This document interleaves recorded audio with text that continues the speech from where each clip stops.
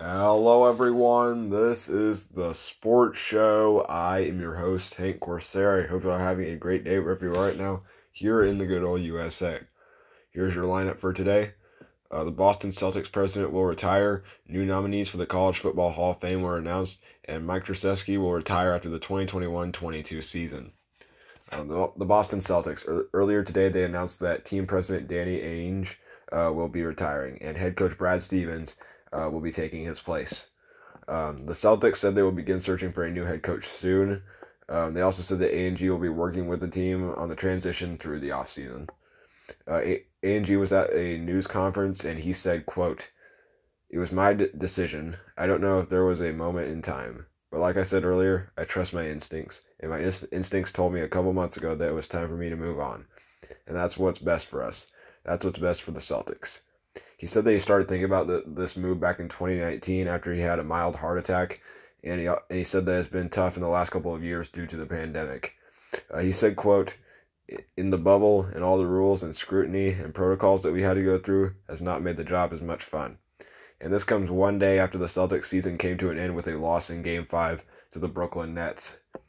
Let's look at Brad Stevens for a little bit. He's been the coach of the Celtics for the last 8 seasons, and many have described him as a watered-down coach ever since the bubble. And he seems very excited to make the transition to the front office. Owner Wyc Grousbeck hired Stevens in 2013 and said that they have agreed to win Banner 18 or die trying. He's got big shoes to fill. Ainge was in charge of the Boston Celtics 2008 championship team, led by Paul Pierce, Ray Allen, and Kevin Garnett. It's going to be interesting to see how he does in year one. The College Football Hall of Fame nominees. Today they announced the newest nominees, highlighted by Marshawn Lynch, Andrew Luck, and Reggie Bush. The nominees included 78 players and 7 coaches out of the FBS, and 99 players and 33 coaches out of the other divisions, including the FCS. That ballot was emailed today to over 12,000 members of the National Football Federation and current members of the Hall of Fame. Those votes will be tabulated, and they will be submitted to NFF's honors courts. They'll be the ones that deliberate and select the class. The inductees won't be announced until early 2022. Let's talk about the first 3 that I mentioned.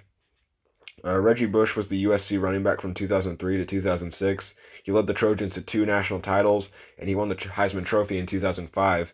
However, he lost the award in 2010 because while he was a student athlete, him and his family were accepting money, which is a huge violation in the NCAA.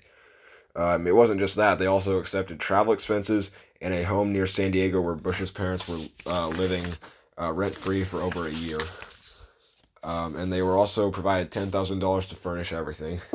USC even disassociated themselves from Bush. They also removed him from all record books, but they put him back last year. This also allowed him to be nominated for the Hall of Fame while he could have been nominated in 2017. Andrew Luck is Stanford's all-time career leader in passing touchdowns with 82, passing efficiency with 162.8, and he also owns 2 of Stanford's top 4 passing seasons. He's a 2-time runner-up for the Heisman Trophy, first-team All-American selection in 2011, and he won the Maxwell and Walter Camp Player of the Year award. Marshawn Lynch played at Stanford's rival Cal, a.k.a. the Battle for the Stanford Axe.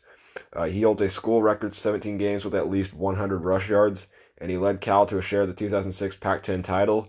That same year, he was named the Pac-10 Offensive Player of the Year for being the league leader in rush yards with 1,356, all-purpose yards with 1,785, and touchdowns with 15. There are tons of others. One's on the ballot for the first time. From the FBS are Peter Warwick, Paul Posluszny, I probably pronounced that wrong, Kellen Moore, Jeremy Macklin, Graham Harrell, Toby Gerhart, Warwick Dunn, Sylvester Croom, Michael Crabtree, Eric Berry, LeVar Arrington, and Sean Alexander. Players that have been on the ballot before include Rashawn Salam, Julius Peppers, Tony Gonzalez, Marvin Harrison, and Champ Bailey, and that's really all I have for that topic. Mike Krzyzewski, a.k.a. Coach K, the winningest coach in Division I men's basketball history, who has led the Duke Blue Devils to 5 national titles in 41 seasons, announced that he will be retiring after the 2021-22 season. The associate head coach, John Shire, will take over. He played for Krzyzewski from 2006 to 2010. For this upcoming season, he will be the coach in waiting, and he will immediately take over as soon as the season is over. Duke did talk to candidates outside the school before they made the decision on Shire. One of those people they talked to was Harvard coach Tommy Amaker, but they chose to go with the guy who was the lead recruiter on Jason Tatum and the number 3 prospect on the class of 2021, Paolo Banchero. On Duke basketball's Twitter page, they posted a picture of Krzyzewski and Shire when they were both younger. The picture was autographed by Krzyzewski, and it said, quote, "To Jonathan, work hard and always try your best." Krzyzewski has had an amazing career. He's in the Naismith Hall of Fame. He has 1,097 career wins with Duke. Took the Blue Devils to the Final Four 12 times. He has 12 regular season ACC titles, 15 ACC tournament titles. He's produced 28 lottery picks and 41 first-round picks. His 5 national titles makes him the coach with the second most behind former UCLA coach John Wooden, who has 10. And he's also led Team USA to the gold medal at the Olympics in Beijing in 2008, London in 2012, and Rio de Janeiro in 2016. College basketball and the basketball world in general will definitely miss this legend. I'm Hank Corsair. This has been The Sports Show. I will see you all next time.